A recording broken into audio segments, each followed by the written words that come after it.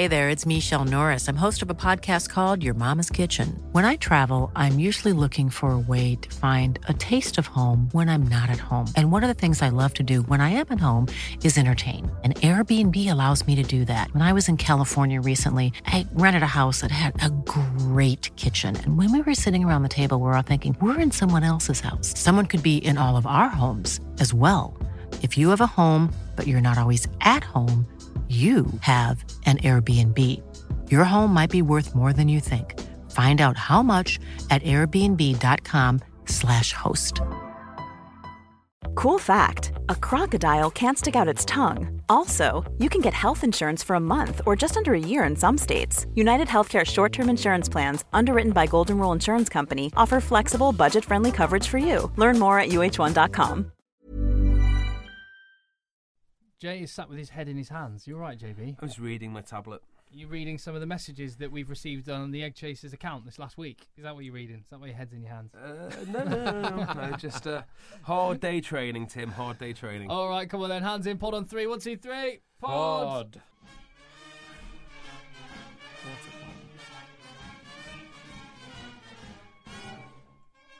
Here we go then. There's 4 games in this Rugby World Cup left. There's week 2 of the Aviva Premiership on the way, and there's so much been happening in the world of rugby. Let's get into another Egg Chasers Rugby podcast. But before I do, just to remind you, you can listen on iTunes. Just search Egg Chasers and you'll find us. You can also listen on the Acast app. I recommend downloading that and listening on that. And if you subscribe on iTunes, we'll get every episode delivered straight to you. And it's at Rugby Podcast on Twitter if you want to get in touch with us. And Tim Tam Timmy on Twitter, just to kick us off, boys, he says, here's a fact for you lads. He knows how much we like a fact, particularly Phil loves a fact. Mm-hmm. He says, boys, here's a fact for you. There is actually a playoff at this Rugby World Cup for the 5th place. It's called the Six Nations. Yay! Wait for it. Absolute banter flying around already. Lads.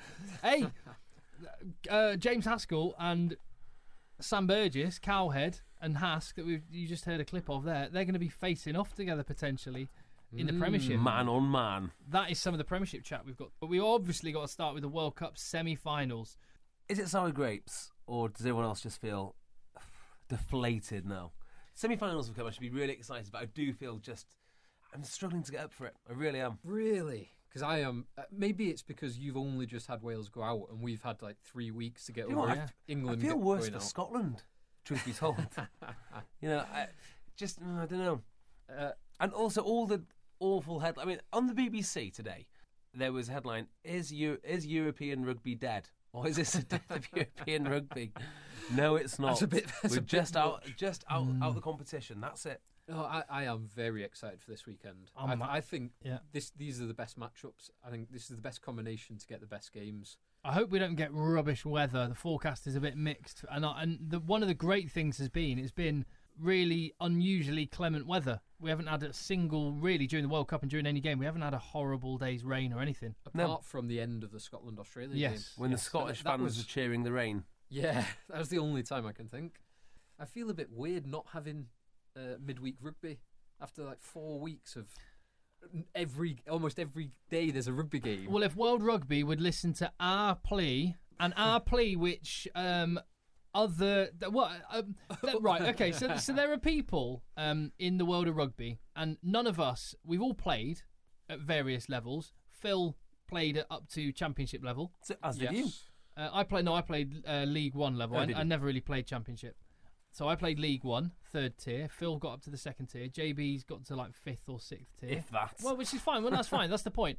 None of us are ex-players. But if we were, then we could make so much money from the things we say on this podcast. Because what it seems like is that a lot of other people who were ex-players listen to the podcast, write what we say, I think that's and get paid scandalous accusation. Well, I'd be very careful knowing the nature of some of the people who might say some of the things that we might have said. One of them's a solicitor. Ex-solicitors or current practicing solicitors. Yeah, he should mention that more. Anyway, there is a well-known ex-rugby player who may have written an article basically verbatim saying what we've been saying for don't worry ages. about it, Tim. Anyway, what we said, and if World Rugby listened to our plea for the lower teams to still have the third place or even fourth and even fifth place teams to have games beyond the group stages in a plate or a trophy or a shield competition, then we would have midweek rugby. We would do. Is that how when you play it? Because that's quite a good idea, isn't it? Yeah. Smaller grounds midweek. Yeah, Smaller grounds, like cheaper entry fees. Yeah. That'd be amazing. So, like, you might get England this week playing at AJ Bell Against Japan. Oh, no, No, not you- Japan. you not got it. Japan. the final, Japan, don't you? please, anyone but Japan. Yeah, I wouldn't fancy Japan. But no, they haven't listened to us. But various other ex-professionals, for example, I'm just going to pick a name out of random. Now, Tim, Let's look- say Brian Moore. Hypothetically, of course. Hypothetically. Bright men come they- to the same conclusions. You and Brian Moore are just on the same intellectual level. That's all it Yeah, is. Okay, all right, whatever. But look, right, let's get into the semi-finals then. Here we go. So, Argentina, Australia. I hope this is Argentina have the same attacking intent that they've shown so far. I think they will do. They've shown they kind of only have one way of playing. Even the first game against New Zealand, admittedly they only scored 16 points, but they didn't particularly change the way that they played. They played free-flowing rugby. They still used Hernandez and Sanchez to get field position, but then when they had clean ball in the right parts of the pitch, they played rugby and they used that dangerous back three. So I don't think they'll change. I can't remember. Conversely, when you look at England and you say maybe England shied away from picking some of the young, bright, fearless guys like Henry Slade, for example, they're picking like Cortado. Cortado, that's a type of coffee, isn't it? Is it? Is it? I don't know. I think Kenko. Cortado is Santiago Cordero. Kenko. what's his name? Santiago Cordero. Cordero, that's it. He's 21. He just looks like fearless. I'm here. I've Both the arrived. second rows are like 21. Yeah, I know. They're both very young. But aside, I just think fear's not in it. I No. They've got an amazing national anthem. They've got amazing stash. Amazing I mean, everything is in their favour. They've got before the game one of the best front rows in the world. Creevy and Ayerza? Ayerza are absolutely exceptional. They would get into just about any other team's front row. They're all very, very good. We talk about the young lads, but the experience in there. I mean, Hernandez, for instance, doesn't have many caps, but his experience. Fernandez Lobe. Yeah, Fernandez Lobe. What a guy! Sorry, Hernandez is one I meant to say. Hernandez, yeah. I mean, he's got like 50 caps. He's been to Racing. He's been to Toulon. He's been to Stade. He's probably man of the tournament 2 tournaments ago. Yeah, 2007. So now he's back. So there's a real nice mix. Agreed. Now, I think this is actually, the game is going to come more down to the Australian selection and whether they can select Pocock and Hooper together. Yeah, that's massive. And also whether they can select Falau. On fitness grounds, do you mean? On fitness grounds. This is purely on fitness grounds. So, as things stand today, 22nd, the Thursday, those two plus Scott Seo were... Scott Seo doesn't look good. I mean, I don't know what the official reason is, but it did not look good when he's holding his shoulder. It didn't in the game, but he was the one today who actually had most involvement in training. Oh, really? Yeah, apparently Pocock never got off the stationary bike. Falau did 10 minutes of running before breaking down and having to ice his ankle. And Scott Seo took part in most of the morning session and then you want to see have these an ice guys. bath. You want to see these guys in this game. Not if you're Argentine. No one. Yeah, quite. It depends who you're supporting, but the big one for me is Pocock. I think Kurtley Beale can fill in adequately. He's not Falau, but he can fill in more than adequately at fullback. But the flexibility and the freedom that having Pocock and Hooper and the ability to speed up your own ball while simultaneously slowing down the opposition ball, both ways it makes a massive difference. And I think Argentina are conspicuous in not having an out-and-out 7. Matera Matera's a big ball carrier. And he's good around the breakdown. But one of the points that's been made about England is England don't necessarily need an out-and-out 7 if the team as a whole takes responsibility for the ball at the breakdown. And it doesn't matter who cleans out, but the first man there, be it the winger, the centre, the tight head prop, they clean out fast and efficiently. Do you know another way that you take away that necessity in the same way is if you do what Argentina do and you run at space and you offload. Because if you run at space and you offload, then you inevitably will get someone over the gain line a bit more, and then it's so much easier to ruck. Yeah. Instead of what England do, and to also to an extent what Wales and Ireland do to an extent, and France is you pop it out predictably. Bosch try and just run into your opposite number. One out runners, and that's going to breed slow ball. So I think it's the mentality more so than the personnel. I think you picked up on Argentina have got some quality players. Which Argentinians would make the Australian 15? Would Ajertz come ahead of Scott Seal? Yes. In my opinion, yes, he would. Potentially all three. I'd probably go 2 Argentinians, Ajertz and Creevy, with then Sukopi Kepu. Yeah. I think the form he's shown, and he's been the cornerstone of that Australian scrum. I would probably disagree. I'd say probably more. And more ahead of Creevy. Yeah, I think so. Creevy for the past in the Rugby Championship for the past 4 years, 3 years has been. Sorry, Rugby Championship is in the one which Worcester played in, or the other one? Well, both because he was competing in both. Exactly. It's astonishing that arguably the best hooker in the world was playing in the Green King IPA Rugby Championship. Exactly. I mean, the reason I give him is just he is the Australian captain, leader, and he's there for a good reason, and he's a damn good player too. He is a good player. They're both. Is he not Argentinian captain? He is. Creevy is Argentinian captain as well. Oh yeah, he is. Good point. Yeah. There you go. So any other forwards like Fernandez Lobe with Pooper? Would that be? I like that. I love that as a back row. I think that would be very good. Just swap Fernandez Lobe for. Now the only question would be. Because Scott Fardy is supposed to do all of the unseen work. Yeah, exactly. Fernandez Lobby, show pony. He's not a show pony. He's not a world class back show row. Pony. Oh, okay. He's show pony. What a show pony? A thoroughbred. He's a thoroughbred. Thoroughbred show pony. Yeah, let's put Fernandez Lobby with Pooper. Yeah, done. And then would any back Imhoff maybe? Would he be the only back that would get into that Australian back line? Or head of Adam Ashley Cooper? Because that's who you'd have to drop. Yeah, you'd have to drop. Or Rob Horn. Probably ahead of Horn. How about Hernandez? Honourable mention for Nicolas Sanchez. But I probably would have Foley ahead of him. So yeah, just him off. So what's your scenario for Argentina winning this? Pocock doesn't play. Okay. Yeah. Argentina continually get across the game line, get fast ball, and pick up about 12 points in scrum pens. Yeah, that would work. That would work. That would work nicely. I'd go with that. Scrum pens, definitely. And then they kick from all sorts of crazy angles. Get in field territory.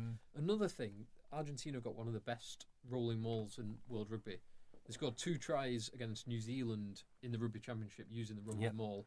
And if they get penalties, anywhere, they'll either kick sticks or kick and use their rolling maul. How about a couple of front row yellow cards for yeah, Australia? We'll have that. Well, the problem with that is it could take it to uncontested scrums. There's 2 semi-finals. And I think we should get on to semi-final number 2. There's another one. There is. Okay, go on. So the winner of Argentina-Australia will face, of course, New Zealand versus South Africa. Has there ever been a less fancied South African team? Because that's how I feel. I think it feels to me, and please feel free to disagree, that this All Blacks team is like a steamroller going forward, and I just can't see anyone stopping it.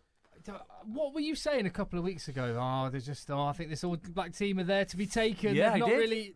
But then they do that. So, I mean, all you can go on is the information which is shown. And if you look... Yeah, but you can't just go from I'm not so sure about them to a steamroller. Well, you can, because... Well, yeah, you can. No, but okay. Explain. If you look at the All Blacks team who went against Georgia, and the handling errors were that's many. 2 different games. That's like going, Australia. I'm not sure about them now because Scotland pushed them close. I don't think they're a very good team anymore. The reason I said I thought they could be there for the taking is because against Georgia, of all teams, they looked a little frail with knock-ons and handling errors. But then how do you question that performance against France? To be fair, if I rewound the scenario of the France-New Zealand game and you said, how do you see us going? I'd have picked the same way again, which is New Zealand to win after a hard grind. Yeah. And I'm going to say the same about South Africa, but because I'm going to say the same about South Africa mentally, I'm now going to change that purposely and say it's going to be an absolute battering by New Zealand, although I hope it's not. Really? That's what I don't know. I genuinely don't know. I think when I look at South Africa, the one thing I think they've got that matches New Zealand is the number of caps on the field. They've got a lot of Centurion guys in and around the squad, and they've got a lot of they've still got World Cup winners around them, so they're not going to be overawed by the occasion. They're going to take it head on, and I think probably much like Argentina lived with New Zealand for 60 minutes. It's the position they're in after an hour, and what they've got left in the tank.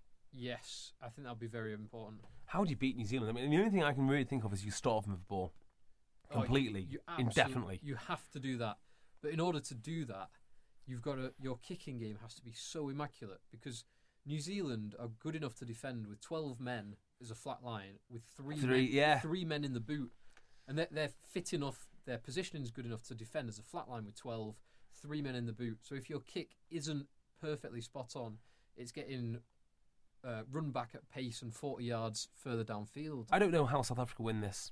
I think they win it by keeping it very tight, not starving them of ball. Just play phase after phase after phase, and then a very, very well executed kick. You have to find grass every time, and you have to kick chase. How did England in New Zealand almost challenge New Zealand? Like actually gave them a really good go, and that was that was by quite a lot of attacking rugby. That was that was by a really solid platform. Having a go when you get the chance. Of course, when the time is right, though. When England won their last time, I don't know if you remember this, but they had a driving maul from about halfway to the 22. It's one of the most amazing things I've ever seen. My thoughts on New Zealand remain the same before the tournament. They've got some players who are peaking at the perfect time, some players who are slightly declining, but the overall team, the overall output is still comfortably the best team in the world. They will beat every team in the world more often than not, and it's if you catch them on an off day with the right team, like Australia did in the Rugby Championship. All right. Well, same question with Argentina into Australia. Which South Africans, if you were Steve Hansen and you could, just transplant a South African for a Kiwi, which of them would get into that 15? I'd definitely have Beast. Not necessarily on really. Form. Well, New Zealand are down to their third choice, Loosehead. That's why they've got Cole Moody playing. Yes. Yeah. So definitely have Beast in there. Yeah. I'd probably have Dane Coles, and Bismarck hasn't had his best World Cup, has he? No, he's struggling a little bit with injury as well. How about Franks? How about Ep12? Just because A, I love saying his name, and B, I love watching his highlights.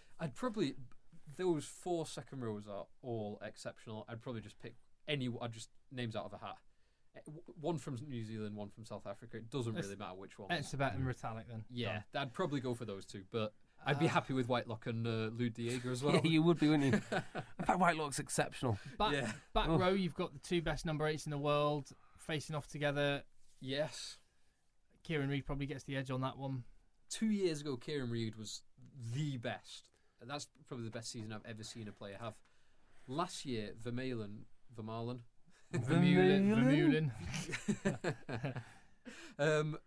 However you say it, he was absolutely exceptional. But he's only just coming back from injury, so it's like having go Kieran Reid as things stand. It's like having 2 top trump cards, which have got a mixture of 9s and 10s in their things. It's just like which 9s and 10s match up well. Would Francois Lowe get in ahead of Kano? It's very tough. I would have McCord for his all-round captaincy. Yeah, and do you know what Kano does for them? He adds, because if you think about McCaw, he does McCaw stuff. So I don't need to describe to you what he does. He does everything.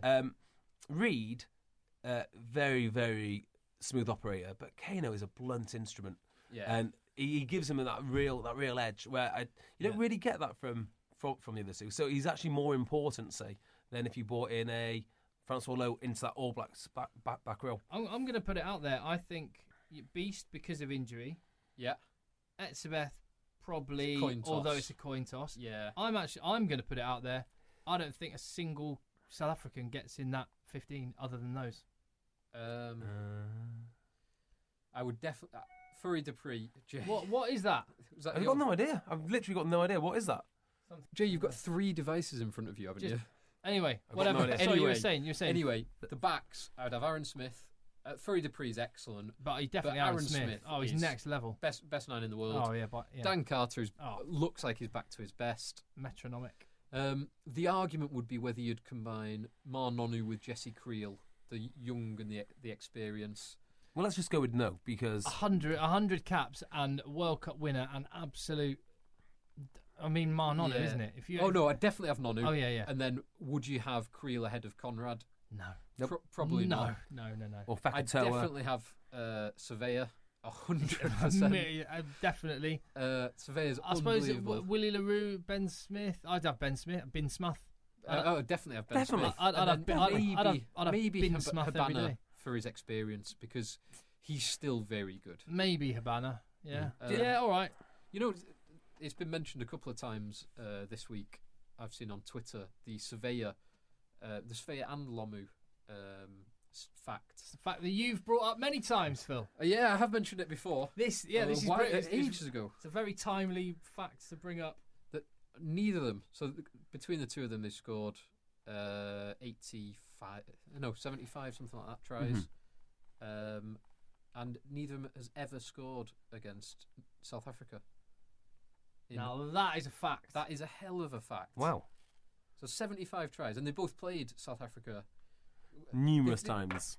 Combined more than 100 caps, and they will have played at least, 12, 15 games between the two of them, maybe even 20 games against South Africa. Never scored.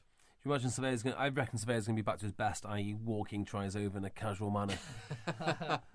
Just not having to try. I mean, he's tried completely- once in about 5 years now against France, Well, and that's it. if we're saying maybe Habana for his experience, and if we're saying Etzebeth, although it's a coin toss, and Beast because New Zealand have injuries, we're basically saying there is no South African that you would go get them in that team ahead of a Kiwi. There's no clear cut. No clear cut. Which means that South Africa are going to have to be. I mean, I know there's like styles of play is important and tactics and all the rest of it, but South Africa are going to have to be better than the sum of their parts. I think if you can get that scrum creaking, like we saw Georgia do, like we saw Tonga do, Yeah, right. and the driving maul, if you can do that and put pressure on them and starve them of ball. What are you saying? Australia, New Zealand? Is it hard? It's hard to look past that, isn't it? I'm gonna reserve judgment until I know if Pocock's playing. So if Pocock's Do you playing, really think it's going to make that much of a difference? I actually do. I actually think he could. The best games that I've seen Australia play, when they hammered England, when they beat New Zealand in the Rugby Championship, they had both of them playing. When they've not, they lost to New Zealand just after that. They were not great against Wales. They obviously weren't great against Scotland. They weren't up to their best. I think it makes a huge difference. If Pocock is unavailable, lump on Argentina. Ooh. Nice, I like that. Go on, Tim. Interestingly, Toby Flood in the Metro today. Did anyone see his article? In the did I read Toby Flood in the Metro? I definitely didn't do that. Toby Flood's, bearing in mind, says that the difference and the secret to Southern Hemisphere success is the culture. He's probably right, because they don't focus on culture. There's been more articles in the press over the past 2 weeks about culture than I've ever seen. There are more articles than even Stuart Lancaster. Yeah, I refer you to my earlier point about journalists and people and ex-players making money out of writing what people on this podcast say. I stopped talking about culture at the start of the World Cup purely for the fact that people were getting bored of it. Yeah, I was so bored of culture. I'm bored. I don't want to hear any more about culture, please. Right, I'll tell you what. Before we move on to the Premiership, there is an element of rugby that we need to talk about in relation to the World Cup. And here's a question from M. Lindsay UK, who says, after World Rugby's statement, does that mean we're now going to get post-mortems on every refereeing decision? Surely that's not good for the sport. This is in light of World Rugby releasing a statement following the quarter-final and the controversial 78th minute decision by referee Craig Joubert, which saw Scotland exit the competition after Bernard Foley knocked over a penalty that, with all the information in front of us and all the views, turns out it wasn't a penalty. Well, I'll lead off on this, and I'll say that I have no problem with openness whatsoever. So if they want to go back and review the games and say, this is wrong, this is wrong, and this is wrong, I have no problems with that whatsoever. I think they do that as a matter of course. They do that with every game.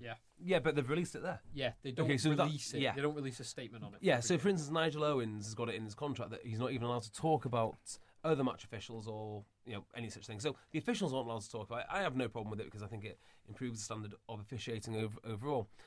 Here's what I do have a problem with, and it's not quite the question that you asked, but I'm really disliking the vilification of Craig Joubert. I'm really disliking it. By who? Mostly by the press, but I don't think there's enough of the rugby community standing up for him and saying he might have just made a mistake. Even the running off the field, I think, in some ways can be explained. Where have you been the last couple of days? Because ever since World Rugby released that statement, I think all I've actually read or seen or heard are people saying World Rugby are bang out of order. I can't believe they did that. They've thrown Craig Joubert under a bus. I don't think they've hung him out to dry. They've though. set a dangerous precedent. Well, no, these are phrases that I think this is the predominant line of thinking in the light of the statement. It really does. There's a lot of people criticising World Rugby for coming See, out I with think this that's not. I don't think these two things need to be hand in hand. Just because you've said he's made a mistake, I mean, rugby's a game which is so complex. It does bring out the fallibility in individuals, and that's what's happened to Craig Joubert. On the other hand, there's absolutely nothing wrong with saying the referee got this wrong, and this wrong. Nothing wrong at all. And I don't see what negative effect it would have. Well, so the referee... well, what people are saying is, because, I mean, I wouldn't say about every decision, and some people have said, why have they taken the decision to do it now? Well, I kind of think, hold on a minute, this is the once every 4 years, it's the Premier competition, and there's a very controversial call, and we've got a lot of new fans to rugby, and it's high stakes and a lot of media attention, and actually just clarifying the situation. And what World Rugby haven't said, and Phil, I think you've got the statement, haven't you? What World Rugby haven't done, which what you think from hearing some people talk about it, is that World Rugby have gone, we're really sorry about Craig Joubert. He completely messed it up. Yeah. What an idiot. That is the way it comes across in the press. When you read what people are saying about it, that's the sort of impression you get. What all they've actually... Well, Phil, why don't you tell us what they said? They've basically just confirmed what the decision that was made and what the decision should have been. So they confirmed... With the benefit... And they even say with the benefit of all the angles. Yeah. So they confirmed that he gave a penalty with the benefit of all the angles. On reviewing it, it looks like Nick Phipps did intentionally try to touch the ball. He did touch the ball, therefore put in John Welsh onside. So it should have only been a scrum rather than for the scrum for the knock-on rather than an offside for a penalty. Yeah, for an offside. And they also go to some length to back him up and highlight his integrity and his professionalism and his skill. They say that he was correct not to use the TMO because it's not a decision that can be referred to the TMO. Clarified that because we were unsure on our last podcast. And that there was previous statements. There are old statements that from World Rugby, exactly the one that we read, which has now been superseded but still exists. That contradicts it. Yeah, so there's a more recent one that contradicts what we read the other day. So, so they clarified he shouldn't have used the TMO, but then they've stood up for him and supported him and said it is a difficult game. There's tough decisions.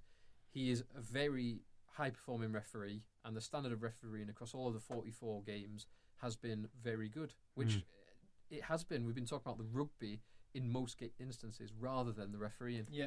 So have you changed your opinion then on Craig Joubert's disgraceful act of running off the field? I still think he should not have run off the field. I think he shouldn't have run off the field, but I kind of understand it. I mean, if he knows he's messed up one of the biggest games of his career, I just think, and you just want to get out there.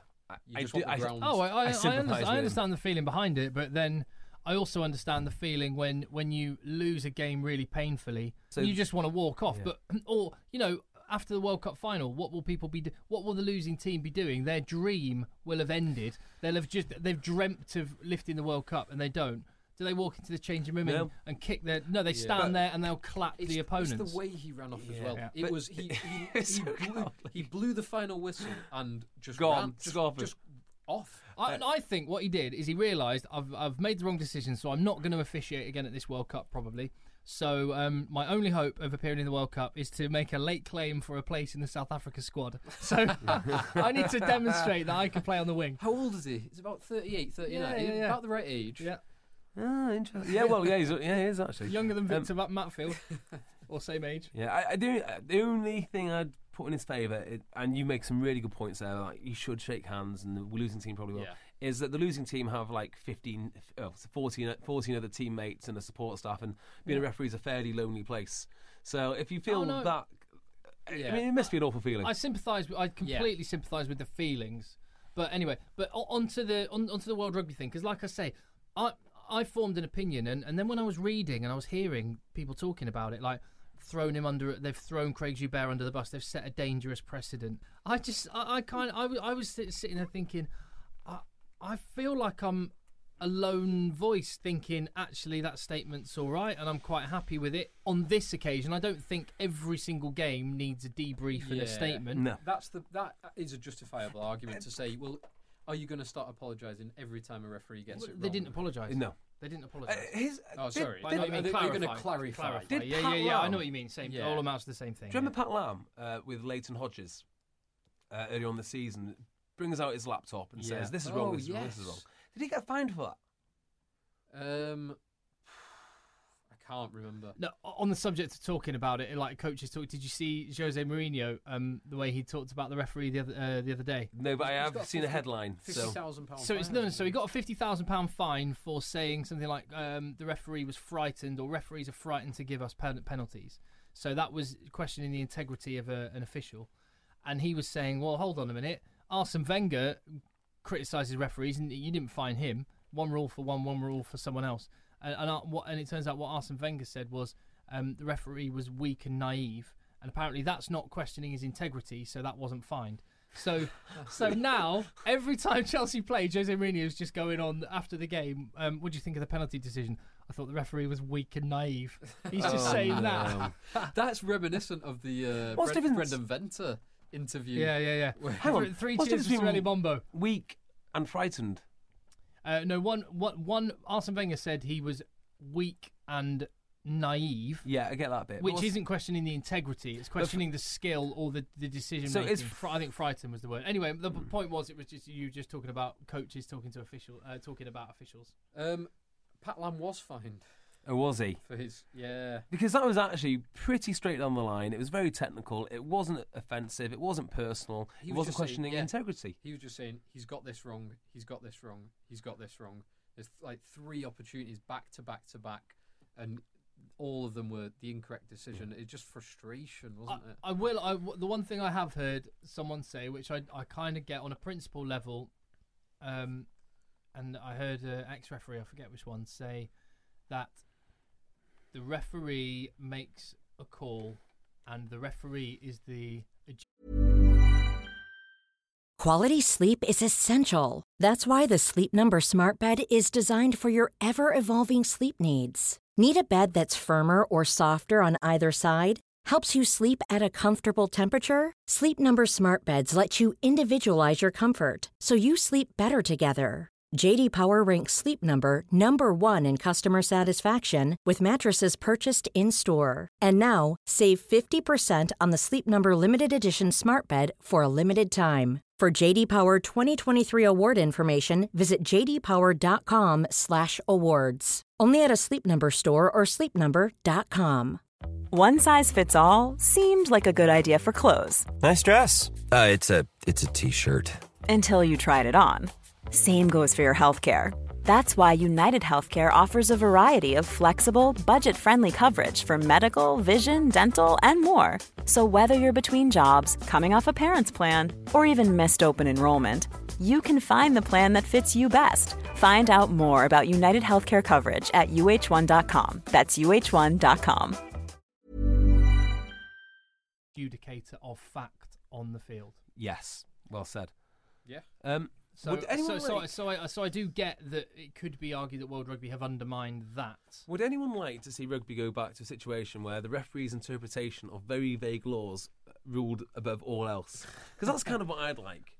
Well, that's when you're playing rugby, you're always told the referee is always right. Exactly. Because you don't have the benefit of the TMO or anything like that. Once he's made a decision, if you try and argue with him, you're only going to make it worse. You're only going to wind him up and get him against your team. So you just have to suck it up and get on with it. Referees do make mistakes. I've told you this before, but after every game, I go up to the ref and I tell him what a great game he's had officiating, knowing that I'm going to see him again next week or like the week after. And they do actually appreciate it, even if they've had a horrible game.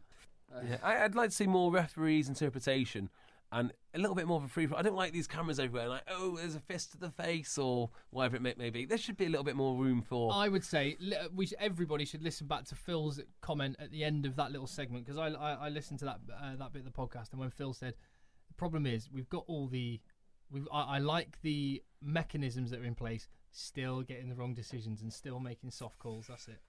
Yeah, it is frustrating when you have everything available. You have all the technology at your fingertips to make the right decision every single time. And Louis Picamol's still got a yellow card. And there's still mistakes happening. For sorting Richie McCaw out. Speaking of Louis Picamol's, oh my word, it looks like he's coming to the Premiership.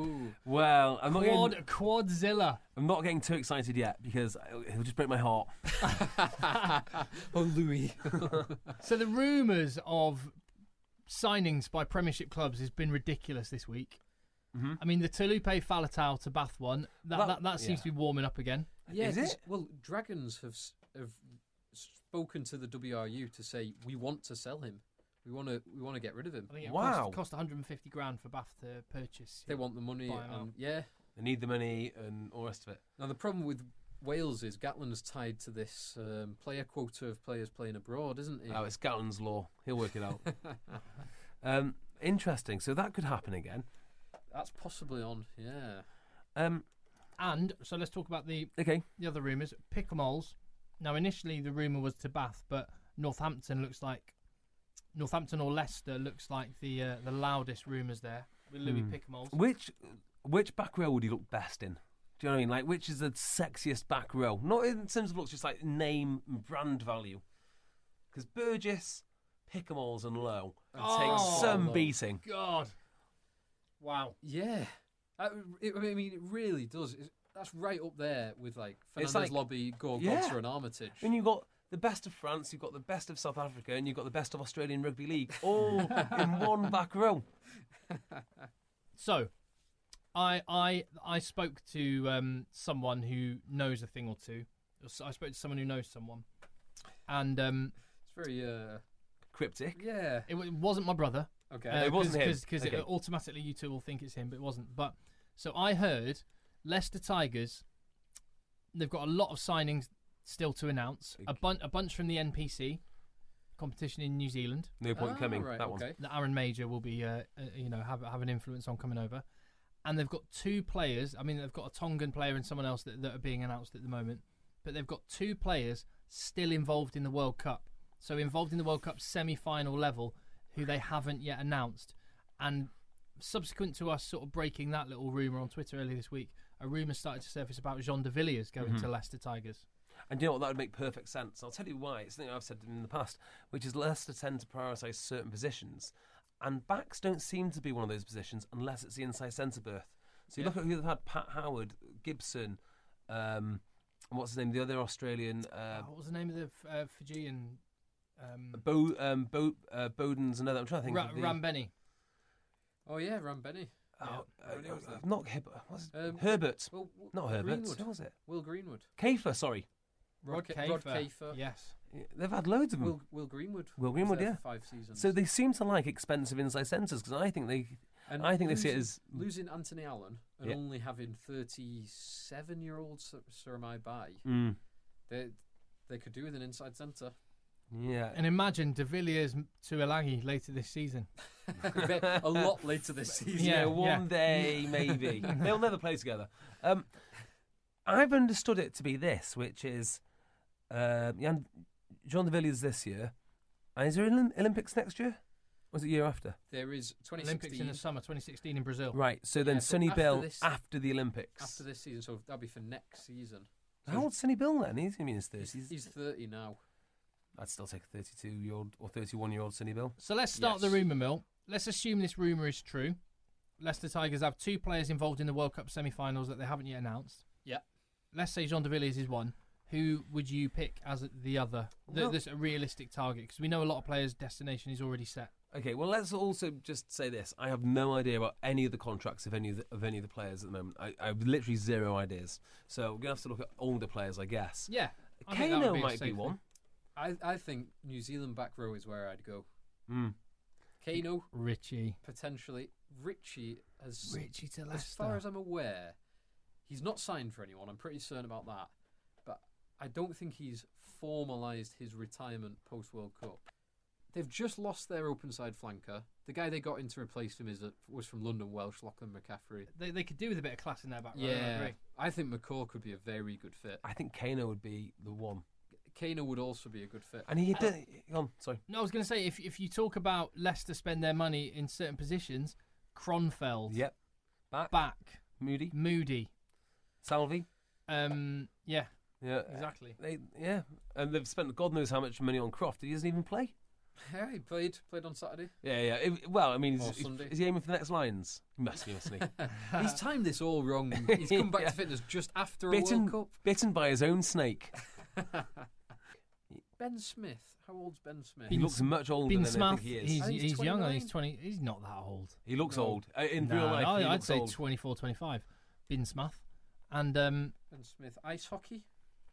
Sorry? Ben Smith, ice hockey player. I think it's a different one. He's 27. Oh, good. I was wondering about that as well. That's ticked off. That's the next point on the. Tell podcast me the age of Alex Ovechkin.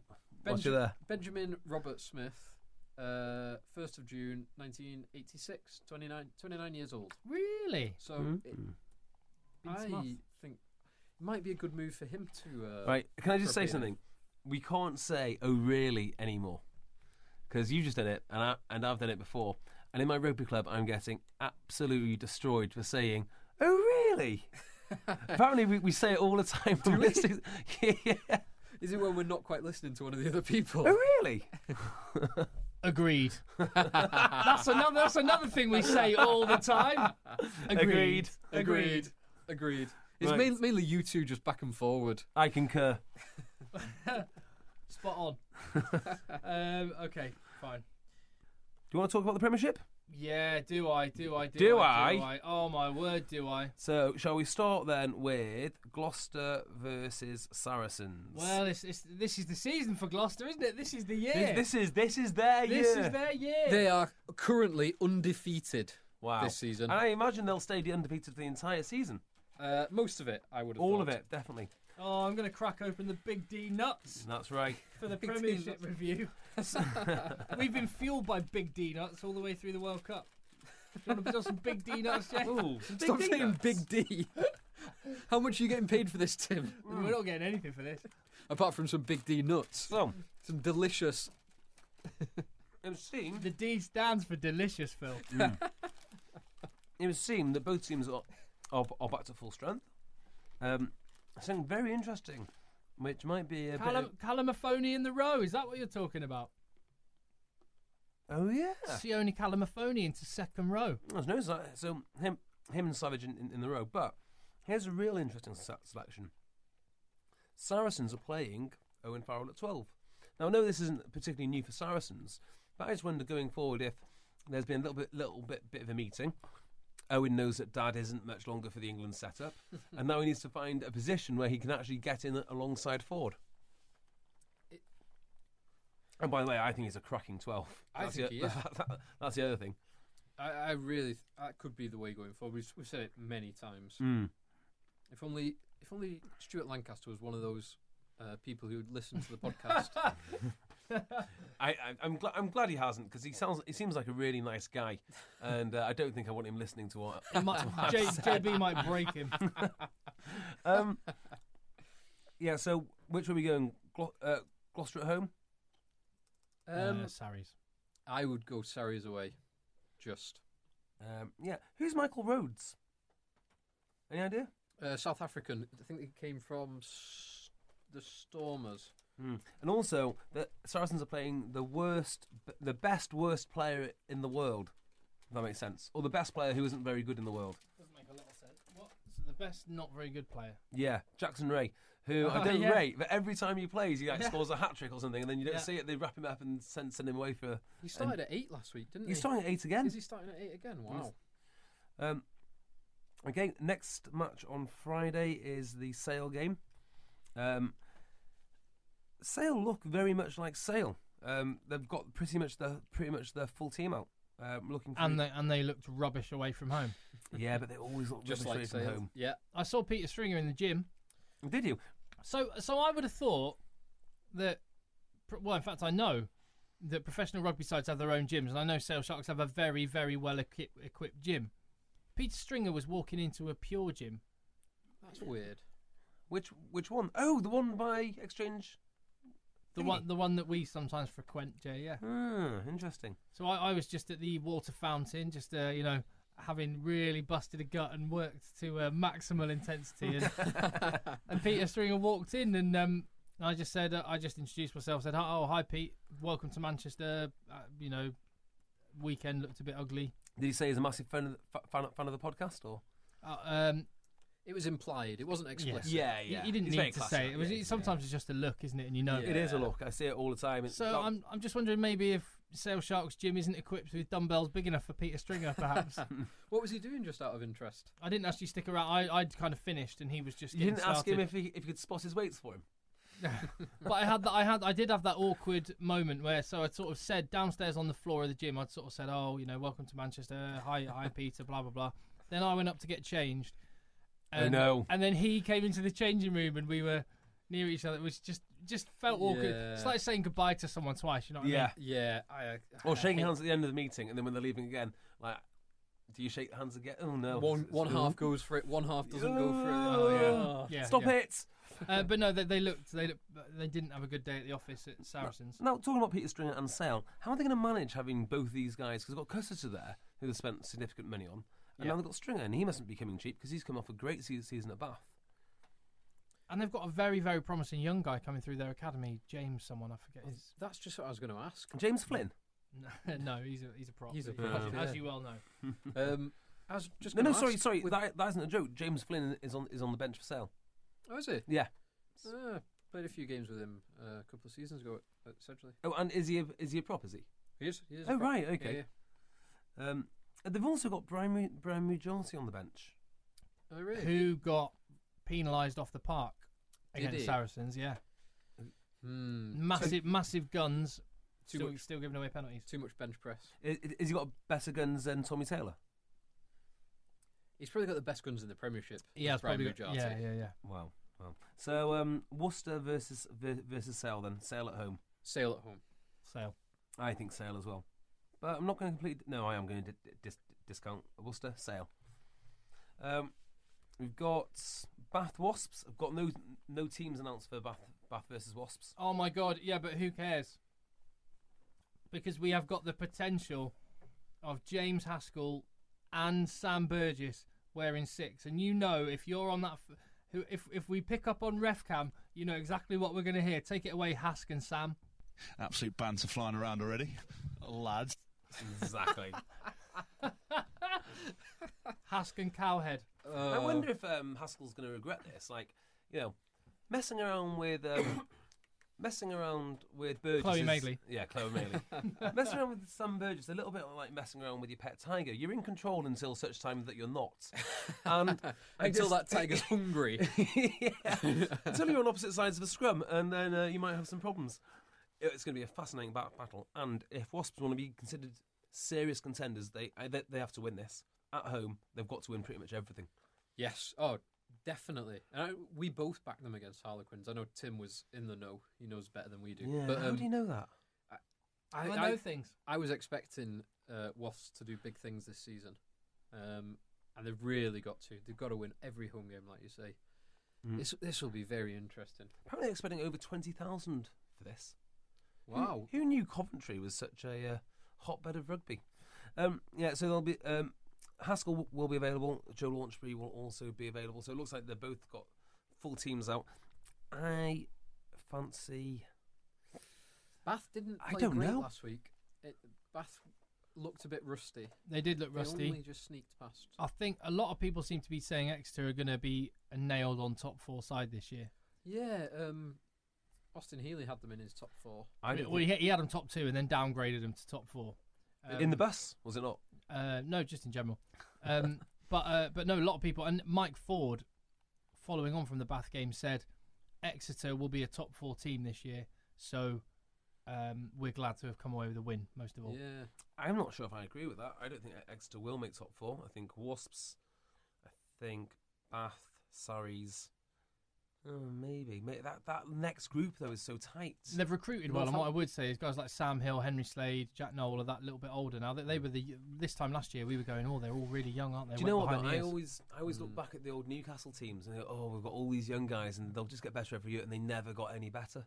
Other than Johnny Wilkinson, they're left with May, Noon, Stevens, Flood, and they didn't get any better. They just stayed constantly bad.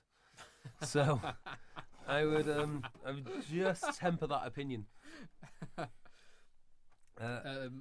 So I'm gonna. I really don't know. Wasps at home. I still think Bath edge it. I'm gonna go for Wasps. I think Wasps I'm gonna go home. Wasps. Wasps by 5. Wasps by less than 5 for me. We've got Tigers versus Harlequins at Welford Road. Now I have no teams available, but if Leicester put out anything like they did last week, they did all right against London Irish. They did well. Like Tommy Bell had a really good game, and we were going Sam Harrison and Tommy Bell halfbacks. That just didn't sound right, but they did well. But as long as their platform's good, which you know it will be, Leicester at home should have enough. Yeah. Now, Quinn should have most of their England boys were on the bench last week. Easter, Marler, Brown, and they still won. They should be starting now. Kerr, I think Kerr had a back spasm. Yeah, I know you're going to shoot me down with this. You did last week, but I still think the argument is valid. I don't think having your England players back so soon is actually an advantage, because I think they've had such a hard summer building up to something, and they're having such a massive letdown. They're not going to be quite 100%. Leicester or Quins then, Jay? Well, Leicester at home, you'd be a fool to bet against Leicester at home, but I am a fool, so I think I'm going to go based on last week. But I don't know. Quins, I think. Leicester at home. Leicester at home. I need to look at the team sheet. We don't have teams out for this, but the second to last game is Exeter Chiefs, London Irish. Ooh, Chiefs. Chiefs comfortably.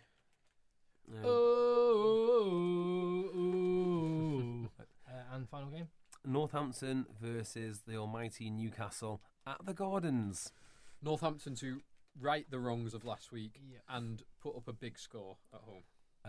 If last week's results are anything to go by, Newcastle will be massively over-egged, and Northampton are going to want to. Yeah, they're going to want some sort of revenge back at home. So Northampton for me. In fact, Northampton's going to massively overpower them. Agreed. Oh, really? Right, I think that's just about it for the Premiership. Do you want to talk about Pro 12? Love to. I don't, so I'll let you do it. We go make a brew. Let's go make a brew and leave Phil talking Pro 12. Yeah. We're Ulster joking. will be getting their third win of the season at home on Friday night to Cardiff Blues. Yep, that's not hard to see. I see that. Other Friday night fixtures: Scarlets host Munster. Munster probably won't have many of their Irish players back. That would be weird. So Scarlets possibly to win at home. DTH to score a hat-trick after his brace this weekend. To get a brace this weekend as well. Bloody hell! As well. As well as all the ones in the World Cup. Yeah. Sorry. He's on some form, DTH. Newport Gwyn Dragons host the mighty power from across the narrow sea, a long way across the narrow sea, Benetton Treviso. Yes, overcome the Dothraki. Different narrow sea. Yeah, I don't know. I couldn't tell you who's going to play in that game. I don't know any of the players. I don't know who's going to win. And a repeat of the final 2 years ago, Leinster host Glasgow, which could be a very interesting game. Yeah, it might be actually. I mean, I don't think the Scottish players will all be back yet. I wouldn't. Or the Irish players actually. Well, they're all injured, aren't they? The Irish players. Yeah, that's true. Yeah, I can't call that. Phil, you're the expert. Back the home team. Done. Leinster at home. Exciting. I am going to get into a bit of Pro 12. Are you? Well, no, what I need to, because my next secondment for BT is going to be Northampton Llanelli Scarlets. Oh, you got a Heineken Cup game? So I've got to watch a bit of Scarlets. Nice. So I need to swat up, guys. So I've told you this. Let's get on to this Pro 12 thing. Yeah.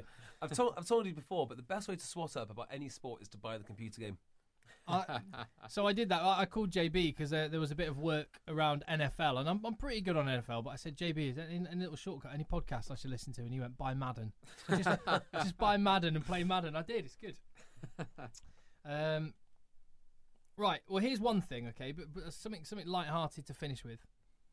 So I don't know whether you've seen this, but footballer Sebastian Schweinsteiger, the German midfielder, his management team are putting into the hands of German lawyers a case to have his image removed from a doll. So basically, there's a figure, an action figure of a World War II German soldier that bears a more than striking resemblance to footballer Sebastian Schweinsteiger. The package of the doll even says Bastion on it. No, it doesn't. It does.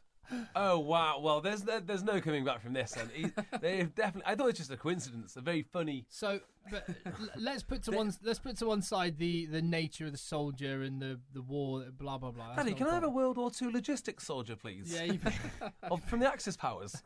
Watson? A little bit concerned. But if you were going to make a doll to represent other rugby nationalities, which player would fit the bill perfectly? Very good. Now, it doesn't have to be an Englishman being the English doll if you think there's someone else in world rugby that looks so English. Yeah, But generally speaking, I imagine it would come from your own nation. So which player would represent and looks more that nationality than anyone else? Well, yeah. Okay. So, I mean, the problem is the most caricature team in the world of the nation they come from is Ireland. There is no mistaking the Irish players, except for maybe Jared Payne, as being... Because he's a Kiwi. Yeah, because he's a chiseled jaw Kiwi. They're all kind of... They all look very Irish. O'Mahony is the most Farmer's Irish. arms. Yeah, O'Mahony with his like normal everyday frame, but his immense farmer strength is just... He's so Irish. Paddy Jackson is categorically the most Irish man. He's an actual leprechaun. He's a real-life leprechaun. He is literally a leprechaun. Leprechaun. He invented Lucky Charms as cereal. So...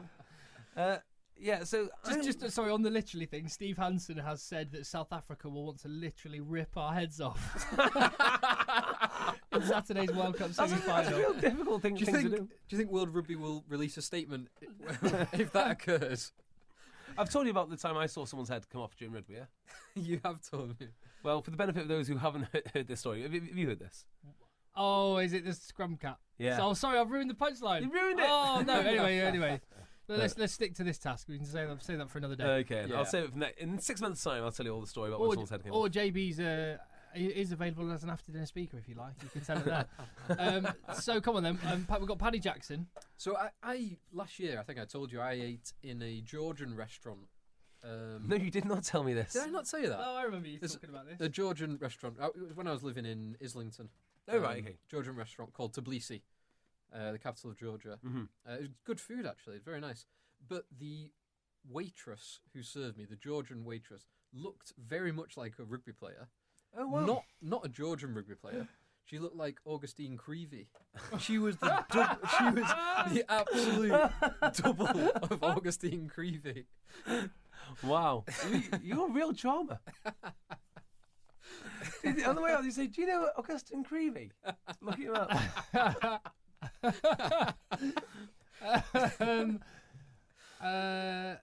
Right, so Wales. I don't know. Let's think. No, I know one. But the thing is about Wales, I mean, okay, so basically got the Welsh people like the guys in the hinterland who round up sheep for a living, and then you've got the people from the valleys who are a little bit uncouth. Well, no. Alex Cuthbert looks like a guy out in Swansea. I'm glad you said that because that's exactly the look I was going for when I came up with Liam Williams. Oh, I thought you were going to say you had a night out in Swansea and you were going for the kind of skinny legs, big up body, high and tight hair. Hi ladies, I skip leg day. No, Liam Williams is the ultimate valley boy. Yeah, he is, definitely. All right, we'll go with that one. And as for England, the problem with England is it's a very varied sort of country. Very diverse. Uge, France. Uge. Oh, Uge. Definitely. But Pickamals is very French. Or pick what Zarzewski. Oh, is yeah. as a Parisian man strolling round, drinking fine coffee, fine red wine. Yeah. Parise looks like he should be made into a statue and put in Florence somewhere, so he could do for Italy. Definitely should do. Scotland? I've got it. Duncan Weir. No one looks more Scottish. You can imagine him in a couple of years' time. Wakes up at 11, goes to the pub, stays in the pub, goes home about 11. Yeah, about 35. Diet of processed white food. He's definitely Oh my God. the most Scottish Hello to our people. Scottish listeners. We really value you listening. Well, the rest of them are South African anyway, so it's not just. Finn Russell is a little bit Scottish, but not as much as Duncan Weir. Chavvy Scottish. Yeah. Alan Jacobson is the epitome of a Scottish man. Oh, that's a great shout. Like a Highlander or something. A big kind of... Big, heavy, stocky, heavy set. Yeah. Borderline obese. Borderline morbidly obese. Yeah, likes his... anyway, let's not get into the England conundrum then. The England conundrum. Who's most English? I think English rugby, it would have to be... Who would be James Bond out of the England rugby squad? I'm not sure they even have a James Bond at the moment. Who would be... It comes back to the leaders thing. Andy Farrell as James Bond. But he's not the most English man. No, see, the most Yorkshire man on there, you can, Sam Burgess. Yeah. And that's the thing. So, who's the most public schoolboy on there? Oh, there's a few. I mean, Rob Shaw's very public schoolboy. Launchbury has that public schoolboy. Oh, yeah, he really does. Tim it is Launchbury. Yeah. It is Launchbury. Yeah. But blatantly a You prefect. can imagine him in one of those cotton rugby shirts, or maybe even two of them. Blatantly a prefect at school. Who's the most South African man? Oh, who looks like they eat meat the most? Scott Spedding? Rory Cockott? W.P. Nell? Or Josh Strauss, perhaps? Maybe Brad Barrett? God, Maybe Rickard Strauss? they get everywhere, don't they? DTA van der Merwe? Yes, another one. Have we got any at the moment in Wales? Ian Evans, but he didn't play. Yeah. I think he's Zimbabwean. So, and as for South Africans, Etzebeth. I mean, I know not everyone in South Africa looks like him, but he just epitomises South Africa. Massive, like someone who just eats only eats protein. Yeah. There's Scalcor, like for the blonde hair thing, Scalcor Oh, Jean yeah. de Villiers has to be. I did like who's the hooker whenever he comes on.